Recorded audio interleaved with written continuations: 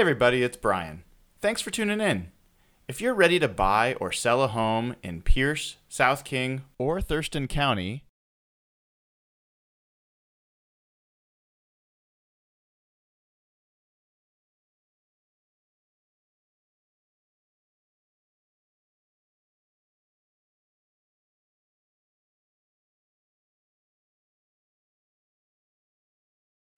Hey all, it's Evan Hill here of Real Hawk Talk. Super excited to talk to you about our good friends over at Burger Master. If you know anything about me, I crave burgers in my sleep. I do not mess around. Started in 1952, Burger Master is the best burger chain in Washington State. They have locations all over the Puget Sound in Aurora, Bellevue, Everett, Mill Creek University, and Mount Vernon. Their fresh ingredients and classic drive-in experience make them the greatest burger chain in the state of Washington. Stop by Burger Master on your way home from a Seahawks game. You won't regret it.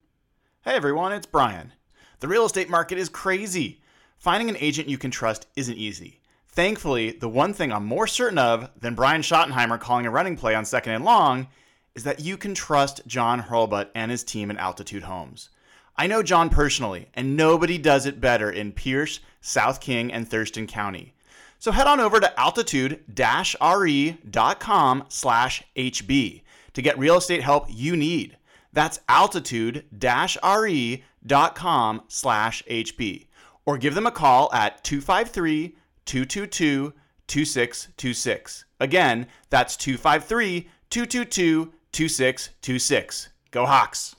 Hey all, Evan Hill here of Real Hawk Talk. Super excited to talk to you guys about our good friend Blake Johnson of ManifestFit.com. Football season is quickly approaching, and it is a struggle to stay in shape while eating burgers and nachos. ManifestFit.com is your one, only true online personal training service with workout and nutrition programs specifically based on your needs. They work with clients all over the U.S., and what makes Blake and ManifestFit.com so unique is that they don't believe training should be a luxury item. Now's the time to start. Head over to ManifestFit.com. Click on how to join and fill out the form. Their team will get back to you ASAP and help you start building a healthier, happier, louder Seahawks fan life.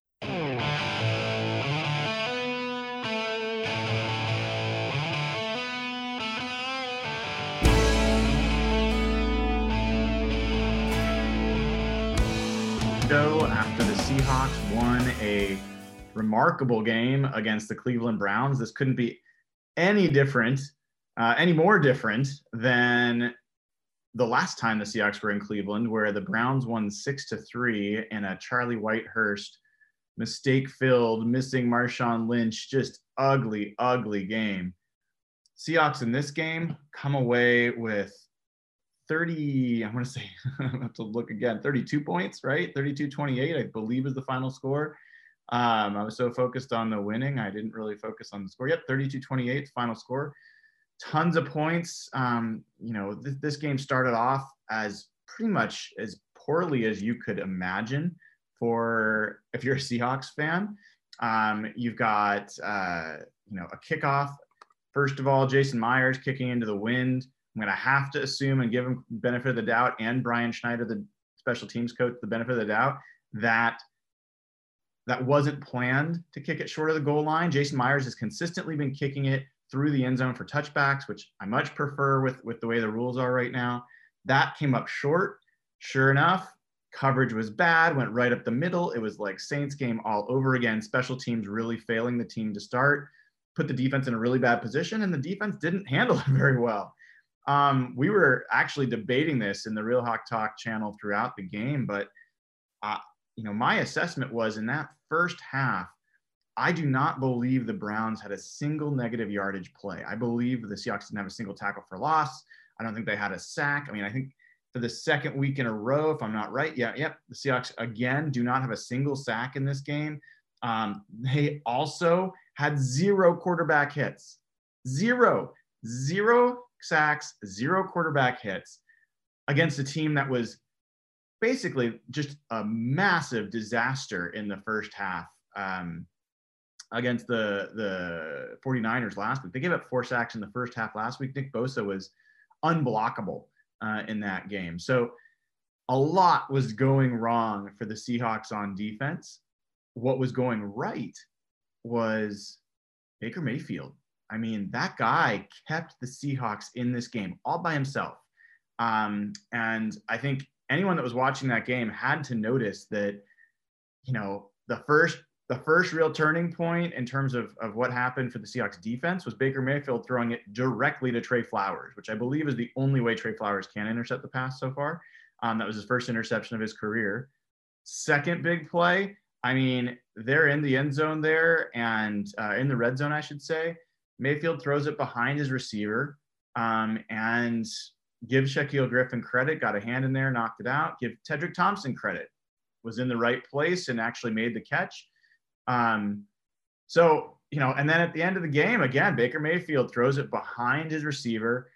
Doesn't mean that some of those plays shouldn't be made, but Mayfield was not good in this game. He was really bad. And Russell Wilson was MVP caliber again. Almost throws for 300 yards, goes for 2 touchdowns passing, 1 touchdown rushing, no interceptions again, 117.6 rating. 6 straight game with pass rating over 100. There's going to be a lot of stats to look at in this game, but you cannot exit this game without saying Russell Wilson absolutely carried this team to victory. I mean, just a fantastic performance. We'll get more into that in a second. I want to welcome in Mr. Nathan Ernst to the show. How you doing, Nathan? At Nathan E11. Pretty good. A little worse now than I was like 4 hours ago, but doing all right. In what way? I don't know, man. That game was miserable, wasn't it? Like, I think so. I missed the first half on this one, so I didn't get to see the Disley injury. I didn't get to see how that defense looked, so I missed all of that. And I think I saw them mostly look pretty good, the Seahawks, but man, the refs just really drug this game down into the gutter and made it just rough. It was really rough. I mean, it was really rough. But I mean, a couple things around rough games. I mean, one, a win is a win. Last time they played here, I think you remember that game in 2011, 6-3. Like, probably that's rough. 32 points for the offense and legitimately earned. Like, the offense, for all the things that went badly, the offense, I mean, they put up 454 yards. They had 29 first downs. I mean, there's a lot of things that the offense did well. And then also, I will just say, I mean, I said it in the show we did this week. I predicted a Seahawks loss in this game. So my expectations were pretty bad. And even when they went ahead by 4 and they gave the ball back to the Browns, I was like, I predicted the Browns to win by 3. I was like super nervous. I was sweating bullets. So, you know, I hear you. It was definitely, there were parts that were really ugly, but offensively, what did you think about how the team played there? I mean, they look pretty good. They're getting DK. I like that. I don't know if I like that. DK. Nobody likes decaf. No calf, half calf. They're getting DK involved in a lot of ways that aren't just bombs in this game. You know, like you said, Russell really carried this team. Carson had a few nice runs there at the end. So, you know, on offense, I thought it all looked pretty good. And like I said, I missed the first half. So on defense, even, like, it didn't look that bad. Now, you know, Baker got hurt at some point in that game, it looks like. And, you know, we were talking about this in the group chat, right? That, like, they did kind of give up 2 touchdowns on that one drive. They had the 4th down. They had 3 shots at it. They stuffed the one that mattered, you know, but they did probably give up what should have been touchdowns on the other 2. So defense had a little bit of roughness, but overall, I thought the team looked pretty good. You know, this was kind of classic Seahawks, where the first half, everybody is pulling their hairs out and wondering what the hell is going on. And then in the second half, they play like we all know they can play, and they win. So, you know, I think that if the refs hadn't really uglied this game up and just really been kind of amateurish, I think this would have been a much more enjoyable game to have watched. Wow. I mean, it was, even though I had predicted it was going to be a loss, the way it was looking in the first half, and you will, I don't know if you'll want to watch that first half, but you probably should. It was looking ugly. I mean, first play, short kick, return 75 yards, very easy touchdown on offense. Next drive, very, Jason Myers misses an extra point, easy drive. The next drive for the Browns, like, they were just moving. Everything they were doing looked easy. It was Saints-esque. It was just everything was going wrong. Myers misses a kick return. Just everything was going wrong. Defense looks in shambles. I mean, Chubb had 79 yards rushing in the first half and averaged almost 9 yards a carry. I mean, there aren't a lot of quarterbacks that average that per play, right? So, yeah. I mean, he was just gashing them. And I think I said before you went on, I am pretty sure they had 0 tackles for loss in the first half. So every single Cleveland play either was an incompletion or a gain. I don't even think they had any stops for no gain. I think every single Cleveland play in the first half that was not an incompletion gained yardage. It was bad. And they stopped that in the second half. I mean, the first drive, the Seahawks got a tackle for loss. They got a strip, on the play to Chubb. So, I mean, Chubb ends up with 122 yards rushing. Quick math, 43 yards in the second half, and he ended up with 6.1 yards a carry. So you figure he's probably down around 4 or something like that in the second half. So not fantastic, but given the way Baker Mayfield was playing, it was crucial that they figured out how to slow down Nick Chubb, because if they had to rely on Mayfield, we got the result, that was going to happen in that case. Yeah, for sure. Yeah, I mean, the group chat was blowing up. You guys were complaining about everything. My wife is texting me updates and it's all bad. And I'm like refreshing the score on my phone. And I'm just like, I just put the phone away and I was like, I'm just going to trust that this is a classic Seahawks first half. I'll get home in time for the second half and it'll be just like that Steelers game and it'll be great. And it wasn't quite like that. No. But it was, this is what they do. They start slow, they slow play it, and then they finally do enough. You know what's really interesting about that? I'm curious if you feel differently. My assessment, like anyone that argues that the Seahawks have not gotten off to slow starts in the Pete Carroll era, I don't watch the evidence. Right? Like they have been slow starters. And you can even say throughout the entire Seahawks franchise history, 10 a.m. games generally been slow starts anyway. But setting that aside, just in the Pete Carroll timeframe, my assessment is those have been slow starts primarily on offense. Like it's the offense that seems to pick up steam. And the defense has held the team in the game. And I feel like first of all, I mean, do you agree? Is that your assessment roughly? Yeah, it's usually some ugly, 12-7, into the first half score and yeah. Then it comes alive. Yeah. And I think one of the fascinating things that I don't think we should just ignore or miss that's happening is this wasn't a slow start on offense. Like Russell Wilson is now 6 weeks in a row.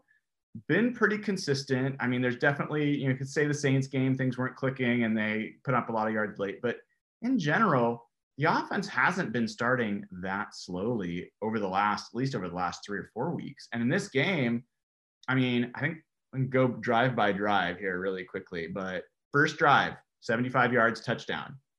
Second drive, 7 plays, 36 yards and a punt. Next drive, 9 plays, 55 yards, field goal. Next drive, 6 plays, 18 yards. Unfortunately, didn't turn that around, got a field goal. Then final drive of the half, 8 plays, 88 yards, touchdown. So the Seahawks offense actually, I mean, if they had started slowly, no way did they have a chance in this game. And I think the offense played pretty good throughout. My biggest criticisms of the offense, I'm curious your thoughts here, Nathan, but one, I hated the 3rd and 1 call. I hated that CJ Prosise was in the game instead of Chris Carson. That was bad. I thought Russell took a couple sacks that he didn't need to take, but I mean, that's really being nitpicky. What didn't you like about the 3rd and 1 call? I agree that Carson should have been there, right? Short yardage should just be Chris Carson every time. But other than that, it is not a particularly defendable reason. I did not feel confident in the Seahawks winning the line of scrimmage a lot of the time in that game. And I don't think they've shown yet this year that they're consistently winning those short yardage situations. And Russell was just money. I felt so much more confident with the ball in his hands, making a decision than just doing a predictable running play, especially if you're going to be running to CJ. And people give me crap. I believe CJ Prosise is a good player. Do I think his best attribute is running in short yardage? No. No. So I don't know. I mean, what did you think on that play? I mean, that's one of the situations where running is good. So it's smart from like an analytics perspective. The very end of the game there, where they had the fourth and short, and Carson just waltzed into the end zone because they got so much push up front. I was trying to think of other short yardage situations in this game. Nothing's really jumping out to me. I'm sure they had some other. I don't really remember though. So yeah, I mean I think running in those situations is smart. I think personnel wise, not the best. But I do think that you're right that they have not been quite as money in those situations that they have been like last year. And part of that could be because they keep trying to, they're giving more carries to CJ instead of Carson in those situations. What did you think about the offensive line? I think we got to talk. I think that's been missed a little bit because, I mean, we'll get to Will Dissly, which is just heartbreaking to see Dissly go down. But you had no Dwayne Brown, no Fluker. So Jamarco Jones' first official start at right guard, second game in his career at guard at all. And you had George Fant with his first start at left tackle in I don't know how long. I'm interested. Like, what was your assessment of how the offensive line played in this game? They did okay, for sure. I mean, I think one of the things that kind of helps is that like Brown has not been great this year. Mm-hmm. I don't know that he's been bad necessarily, but he probably hasn't been a whole lot better than average or good. So not as big of a a drop off in that situation. Jones has looked pretty solid though. Like he looks like he deserves an opportunity to have some regular playing time even when everyone else is healthy. So pretty respectable. Even if Eddie had some moments in there and stuff. I mean, this it's kind of like last year.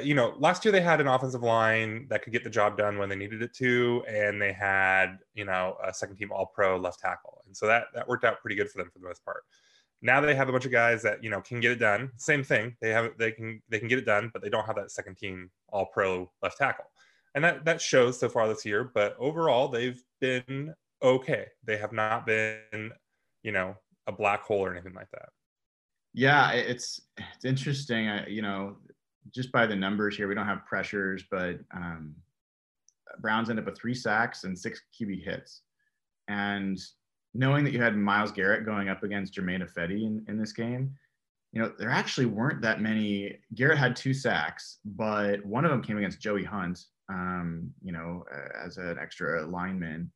And that was one that Russell really should have gotten rid of the ball. Like Hunt actually blocked him for a good few seconds of that play, and Russell started to try to extend it. So, I mean, I think you could make the case that there was really one offensive line sack given up in this game. I think it'll be interesting to see what something like PFF does where they assess where sacks are attributed. But, it's not like Cleveland has the best pass rush in the league and they just dominated. But Vernon's done okay, and George Fant, I think, played okay. I think you might be right that Ifedi might have had his best game of the season. I don't know. I want to see the numbers, and that's a low bar.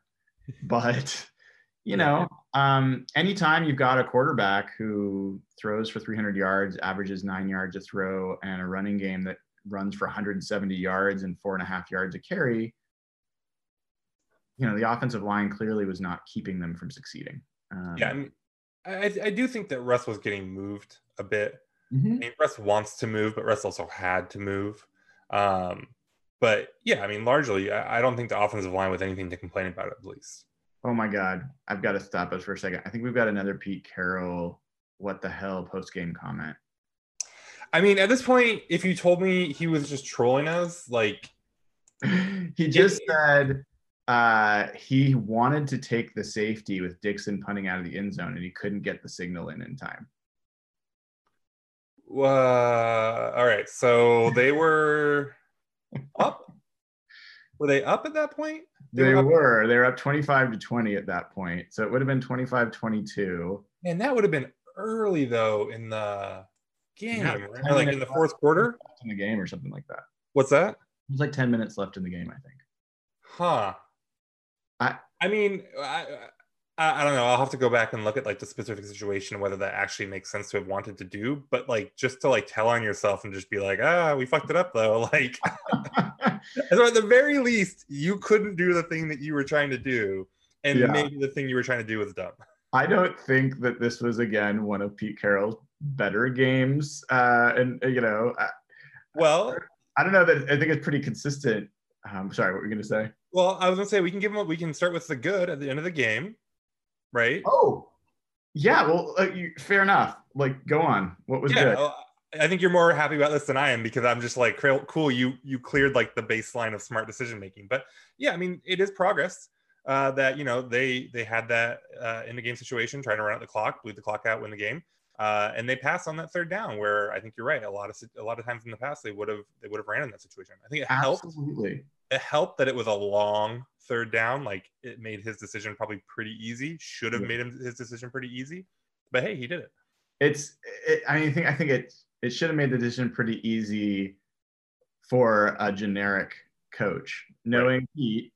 I mean, that seemed like to really jump against his pattern and against his tendencies. So that really stood out to me, and it was a huge play. I mean, I don't know that you can be sure that Myers is going to kick that field goal and make it. And if he misses it and the Browns get the ball with, 2 minutes to go, minute and a half to go, and down 3 points or 4 points, would have been 4 points. It would have looked a lot like the end of the first half against the Rams. Yeah. So that was a big deal. I also thought that I thought his adjustments, he clearly made some adjustments in the second half on defense. I mean, the defense did play better there. We got our first Marquise Blair sighting. Not that his biggest contribution was drawing a probably bad call of a blindside block against the Browns. He was the player that they called the Jarvis Landry for doing a blindside block, but at least he's on the field. Maybe that means there's a chance. Tedrick Thompson, 2 games, 2 interceptions. They were rotating Thompson, Blair, and Hill. Yeah. Interesting. I think I only saw Blair get 1 series, or at least 1 play. I don't even know if it was a series. I saw him on the field. I saw him get. He really ran into Jarvis Landry, but at least he was physical. And guess what? He drew a flag, so I'll take it. But Tedrick Thompson, a lot of that game was just typical Tedrick. It was typical Payne, just guys not getting covered, poor tackling. But he's got 2 picks in 2 games, so I don't think he's going anywhere.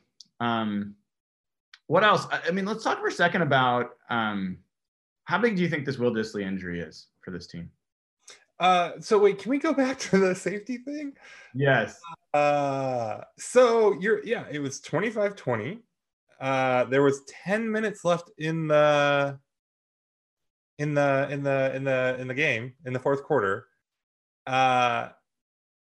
It would have made it a field goal game if they take a safety and then give the ball back to the Browns, who then would have had 10 minutes of game to like ultimately just get a field goal or just outscore Seattle by 3 just to push it to overtime. Also, should we start to talk about Michael Dickson?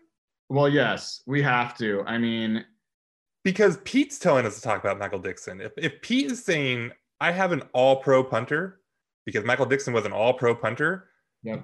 I need to take a safety just to get the field position out of it. I mean, even Dickson last year, you could have hoped that they would have gotten the ball around the half, the 50-yard line, probably. The 50-yard punt, that'd been pretty good. Right. Yeah. So you're talking, you're probably talking about 20 yards of field position. You're giving up 2 points to get 20 yards of field position. But clearly he does not feel confident that Dickson. And look at what Dickson did there. I mean, it was a very tough situation. You're not going to get many tougher situations for a punter. Sure. Grant him that. But come on, dude. I mean, if it doesn't get blocked, get a foot into it. I mean, that's all you're being asked to do there, and kick it right out of bounds. I mean, you're not going to get any coverage because they had to bring in all their punt coverage guys to defend the punt rush. Dickson's been bad. He's just not been good, and it's really frustrating. It's weird though, because this is fascinating to me. I don't know anything about punters. Punters don't just get bad, do they? Like Plackmeyer kind of did, I guess. Good pull there. Didn't he though? Like Plackmeyer was great for like a couple years, and then all of a sudden he wasn't as good, and then he was gone, and then he was out of the league pretty quick. I don't know. I mean, everyone's frustrated about it for sure. Like the Myers thing makes sense, right? Like, okay, he got lucky on a couple kicks last year. Like he's the same guy he always was, right? But just to see a guy go from like an all pro to like I'm low-key terrified every time I have to see him punt. It's crazy. I mean, there are some numbers that kind of challenge it because, I mean, before this game, or maybe it was before the last game, well, at least before the Saints game, I know for sure there. So it's going back a ways. He had the same net average that he had last year. And so I was like, okay, maybe maybe I'm just like, my expectations are really different. But then it's I don't know, man. It's just been bad. It's been bad. And he was such a big difference maker for this team last year. I think this defense would have been significantly worse. I think they would have gotten a lot more points if they didn't have Dixon punting last year. And so I look this year and they need him. They need that help just as much, and they're not getting it. And people in the chat are talking about the wind and how that may have played a role. But I don't know, man. I mean, he was not an all-pro punter today. Have we ever seen Pete do that? Take the safety? I mean, I know that's kind of a rare circumstance where it makes sense, but like I don't know that you can really argue that it made sense in this situation. So like for him to say that's something that he was considering is a surprise, right? No, it is just, that's why I stopped in my tracks when I saw it. It's stupid.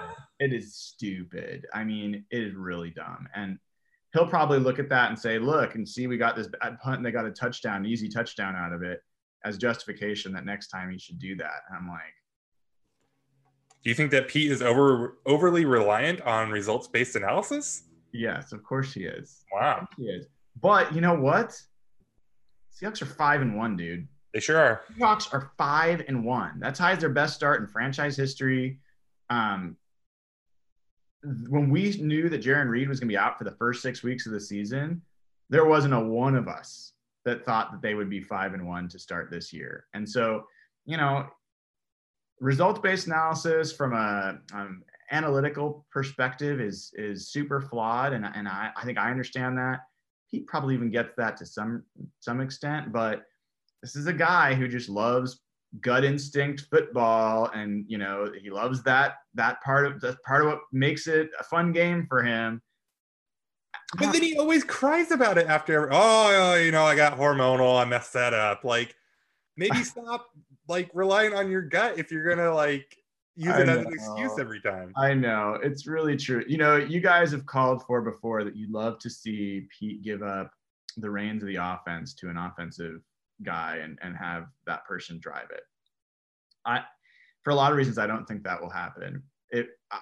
If you could tell me that he was going to hire a quality control coach who was responsible for all challenges and all like strategic decisions, I think that might be like the best possible realistic thing that could happen. I mean, the bad thing is that I've heard that they have that guy.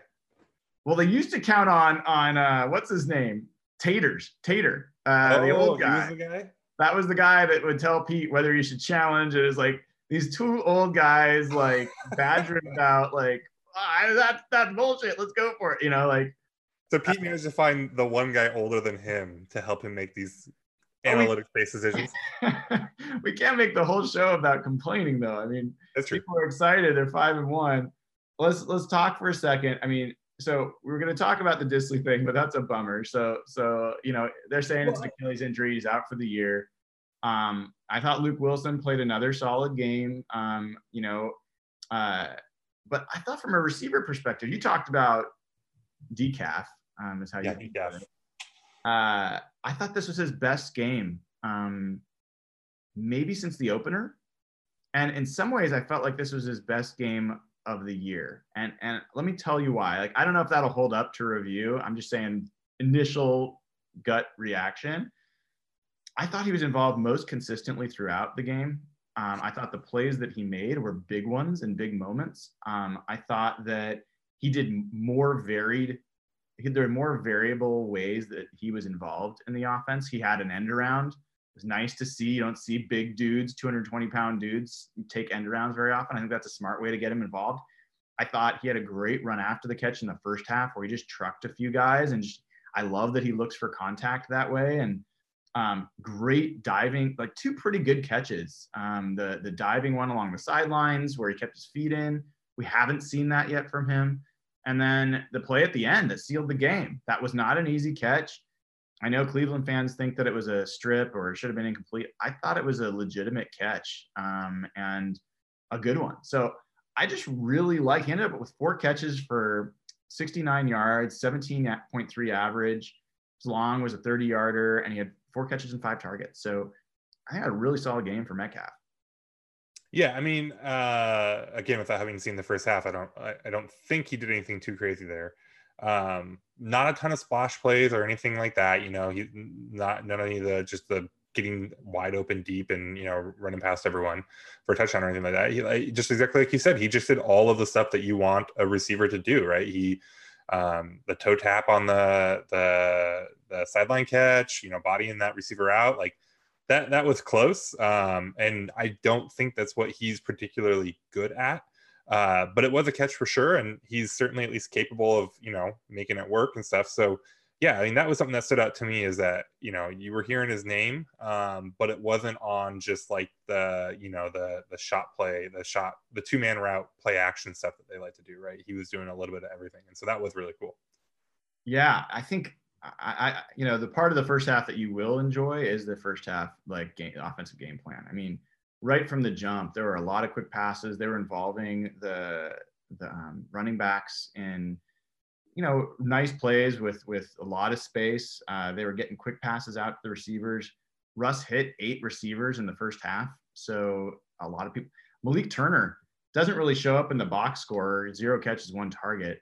Dude had a sick move in the end zone to draw what was probably a bogus pass interference penalty, but great move by him. And we didn't talk about the blocked punt. I don't know if you even heard about that happened, but I heard about it, yeah. But okay, yeah. I mean, you had David Moore knifing through, making a big play there, and then Malik Turner recovering it. That was a huge turning point in that game. They only got 3 points out of it, but it was a big deal. And that must have been I wish I could have seen you watch that punt block. I don't even need to see the punt block, but if it was David Moore and Malik Turner, I can only imagine. I was pretty happy. If only they could have like lateraled it to CJ Prosise to run it in. Beside myself. Well, Prosise would have to play teams for that to happen. That's right. That's right. Well, hey, he's got 6 straight weeks of being available. Mr. Penny, third out of 6 games that he has not been available, and that is pretty ironic given the fact that he was playing against Nick Chubb, who they didn't pick because they had durability concerns, and Penny was supposed to be the guy that had off the charts durability. So there's a lot of things about that. Like not Schneider, Schottenheimer is probably just nonstop killing somebody for that, right? Because Shotty was like he was in Chubb's corner, right? You could hear it, right? In the press conference. Yeah. You could totally hear it. Yeah. Somebody is never going to hear the end of that from him. Yeah. But you know, I think all of us on the pod pretty much would like to see Brian Schneider canned and bring in a new special teams coach. And I don't think this game did a lot to change that, but I always like to be even-handed, and that looked like they schemed up a pretty good play to block that punt. It didn't look like it was just a breakdown on the Browns. They had a little scheme in play that the Browns were not ready for. So give Schneider credit for that. I still would like to see a different special teams coach. All right.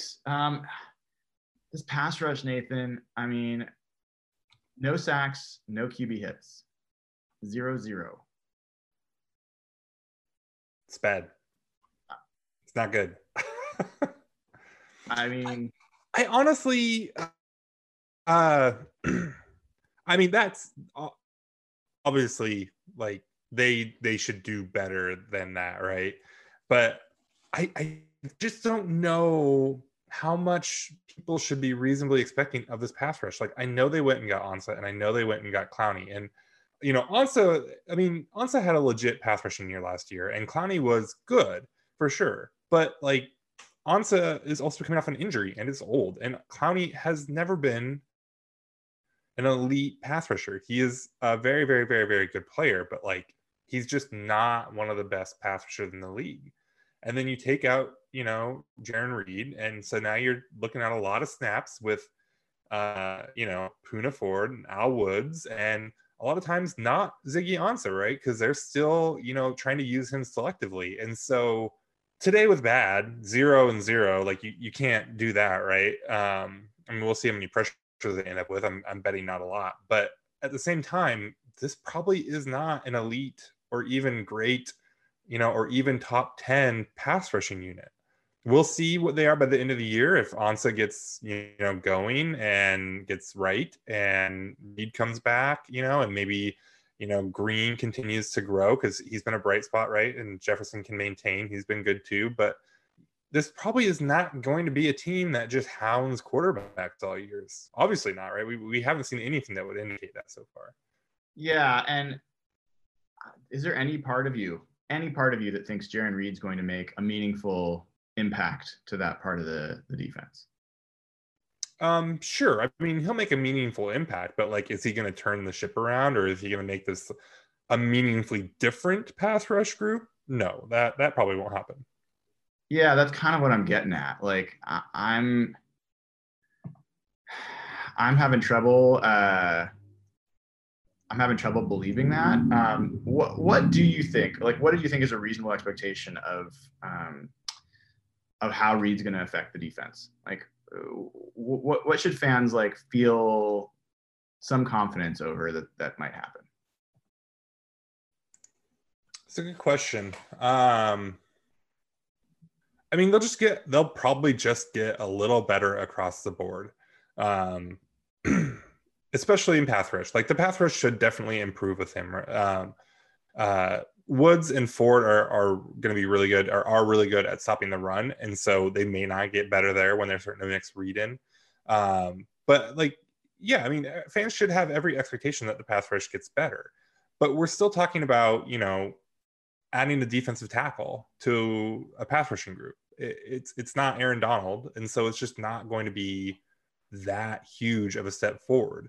But, you know, I mean, I don't know. We'll see. Maybe we'll look back at it and we'll say that, you know, the added benefits of just resting guys a little bit more, and, you know, pushing, you know, one guy, the guy that's at the bottom of the group right now, you know, off, and so you don't have that guy playing anymore. You're replacing him with Jarran Reed. Everybody gets a little bit more rest.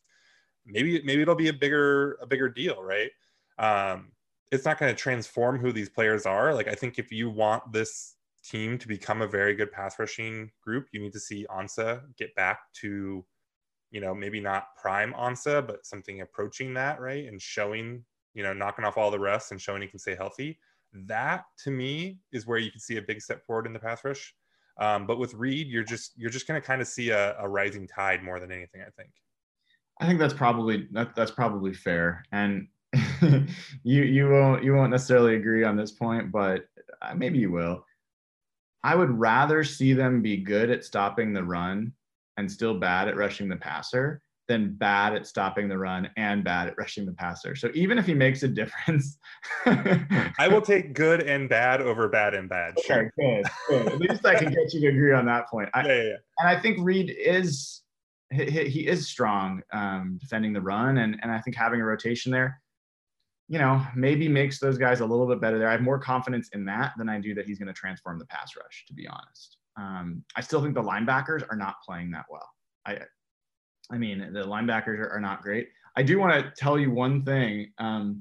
This game was unique in a lot of ways, but this was the first time in the Pete Carroll era that the Seahawks have been down by 8 points or more in the first quarter on the road and won. So they've never been down by as much as they were down by after the first quarter in this game. They're down 14-6 on the road and won. In fact, if you're a Seahawks fan, this is a very unfamiliar feeling. This is only the 8th time in the history of the Seahawks that they've done it. And the last time they did it was 2007. That was at St. Louis, and they won 24-19. And then before that, it was 2001. Happened twice in 1997. But, basically, this has only happened 3 times since the year 2000. So in 20 years, it's pretty rare. Once the Seahawks start bad on the road, that badly at least, down by, not more than a score, but more than a touchdown, they don't turn around very often. Yeah, somebody was pointing this out in the chat that, overall, the Seahawks are, if you look at point differential and you look at stuff like that, where like this is the 3rd time that they've done it this century, they're getting a little lucky. I think they are a good team, though. There's probably they're probably going to get smacked again at some point, kind of like that Saints game where a bunch of the stuff that we complain about with Pete and some of the point differential stuff, like it'll catch up to them at some point, and they'll probably get knocked around at some point again because they're not a great team. This is still, to me, not a Super Bowl team. I think it's a team that should be in the discussion for top 4 for the conference. And so you're talking about discussion about being in the championship game and stuff like that, but they're not an elite team. And so but they are good, and they're getting lucky, and this luck now will roll into like real tangible benefits later if they can keep this up, right? You're talking now about stuff like home field advantage and bye weeks and stuff in the playoffs if they can keep this up. So yeah, they're a little better. Their record's a little better than they really are right now, but that record is what will ultimately count when it comes to playoff time, and they're trying to figure out where they're playing and where they're going and all that. Well, I mean, I think we can both agree this offense is really good. Yep, it's really good, and I think that's without caveat. Like, they were number 1 in DVOA, right, coming into this week, I think. But passing offense was number 1, right? Passing offense, I didn't see that. Yeah, that's right. Interesting. So yeah, number 3 overall DVOA offense coming into this game. And if you look, their last 5 games, 28 points, 27 points, 27 points, 30 points, 32 points. So, you're scoring 27 or more every time. Yardage in those games, 425, 515, 340 against Arizona, interestingly, 429, 454. So, you're looking at an offense that's putting up significant yardage. At first downs, they had 29 first downs this game. They had 25 first downs in the last game. They've had over 25 first downs in 4 of their past 5 games. So, that's an offense that's moving the ball with a decent amount of reliability. So that's where they're going to win. And then you're just hoping that the defense finds something, finds something more reliable, kind of like this game, right? Like, offense was good, defense was not, special teams was not, and you're just hoping they finally do something, and they did enough. I mean, they got 4 turnovers, whether or not you believe they're all, caused by them or not, they got them. So I think that's going to be the story of this team, and you have to hope that Pete Carroll's background, for all the things we've talked about that he does not do well, he does tend to get his teams playing better at the end than he does at the beginning. And he is a better defensive coach than he is an offensive coach. He does not have overwhelming talent on that side of the ball. You're just hoping that they find something. I think that's if you're wanting the Seahawks to be more than just maybe a one win in the playoffs kind of team, that's what you're hoping for. Yep. Now the flip side of all this is that they are getting very unlucky with this division, I think, right? I think that it's going to come down to those last few weeks between the Rams, the Niners, and the Seahawks. And so, unfortunately, they're getting lucky. They're outperforming their point differential. They squeaked this one out, right? They squeaked out that Rams game, and they're not in any way running away and hiding, right? They have not built themselves any kind. I mean, they're second, right? They're still behind the Niners, even with all that. So, yep. That could be where it evens out for them too a little bit, that they're going to get a little unlucky with the strength of the division this year. But yeah, I mean, they're a good team that's getting lucky, that hopefully can take those wins that they've taken and put them to good use when they need to, when it comes to seeding time for the playoffs. All right, Nathan, we've covered a lot here. Anything else that comes to your mind out of this game? Anything you feel differently about after this game than you did before? No, I mean, it's probably worth talking about how good we should spend more time talking about how good Russ is right now, because he's always been good. And he's always had, there's always been fair criticisms of Russ. A lot of people, I think, have taken those too far and said things like, he can't throw short. Like, that's not true. He can throw short. And he does that stuff well. Or, he never throws it away. Like, well, that's not true either, right? But, and, we all joked about the accountability thing with Shotty, but I think it's fair to say that Shotty has, improved his habits a lot and has refined him a little bit. Or he's refined himself, like, who knows what it is, but whatever is going on the last couple of years between better offensive line play, a new offensive coordinator, and just his experience in the NFL, you're seeing all of those things that he could be criticized for start to kind of fall away. Like, he still takes too many sacks, but not as many sacks. And when he takes the sacks, they're not as bad as sacks, and all that stuff. And so, and then, he has started to slow down. I think that's pretty obvious, but he's still very dynamic, moving around, either scrambling for yards or just buying himself time. And his, I think he was running away, like, number one far and away in terms of accurate throws. There was some using the next gen stats and the player tracking where, like, balls 40 yards downfield within 1 yard of a player or something like that on target of the player, he's like 10 percentage points or something like that ahead of Mahomes, who was number 2. Like, he was just far and away the best. And so, all that stuff that's made him great in the past is all there, and all that stuff that people were like, if you could just tighten that up a little bit, he did. And so right now he's just, I mean, we've talked about him for MVP at times in the past, and it's still early this year, but I think to me, without having watched a ton of Watson so far, I think to me right now, he's the leader for MVP. He should be the leader for MVP. He is. He absolutely is. And, I tweeted ahead of the game. It's so aggravating. I'm sure people are aggravated with me, but I think in order to say that Russ is playing the best he's ever played, and I absolutely believe that to be true, that means that he used to be less good at those things. Like, it's just part of the thing. Like, he has not always been flawless, and everything that's gone wrong in the past has not always been someone else's fault. Like, there were areas of his game that were less good than other areas. It does not mean he was ever bad or couldn't throw short. I mean, that's ridiculous. But my point at the beginning of this game was, I was going into this saying, look, I've watched a lot of Seahawks football. And this is a game they lose all the time. Like, forget who's coaching, forget the players. Like, 4-1, shaky throughout, going on the road against a team that's not that good, but it's kind of got their season on the line. And they just find a way to lose those games. And you're just like, God dang it, we really can't lose that game, but somehow we did. And the one thing that was giving me hope this week, because I was really having a bad feeling about this game, was thinking about Russ and thinking, like, you know what? All of my perspective on this game is based off of history of having a team that just doesn't consistently play well in these situations. And I started thinking about guys like Tom Brady and some of the other offenses that, regardless of week or season, I think that most teams fear them wherever they play, and that they're just really hard to stop. He's super smart. He'll find weaknesses in your defense, and he's a threat every single week. And people freaked out at me, at least some people did. Like, that's passive aggressive. Russ is already way better than Tom Brady and all this other stuff. And I'll just say, like, Russ, I thought, played great today. He did exactly what I wanted to see. And it gives me so much more confidence to say, this might be different than those other teams. He might be writing a new narrative for how the Seahawks are going to play.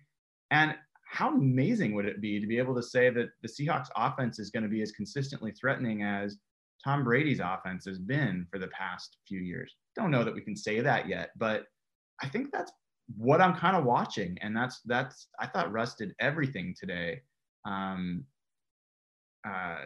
earn that. I do want to take one quick second and thank, I think it's Yeti, for donating the chat. For folks who haven't already, please join up at patreon.com/hawkblogger.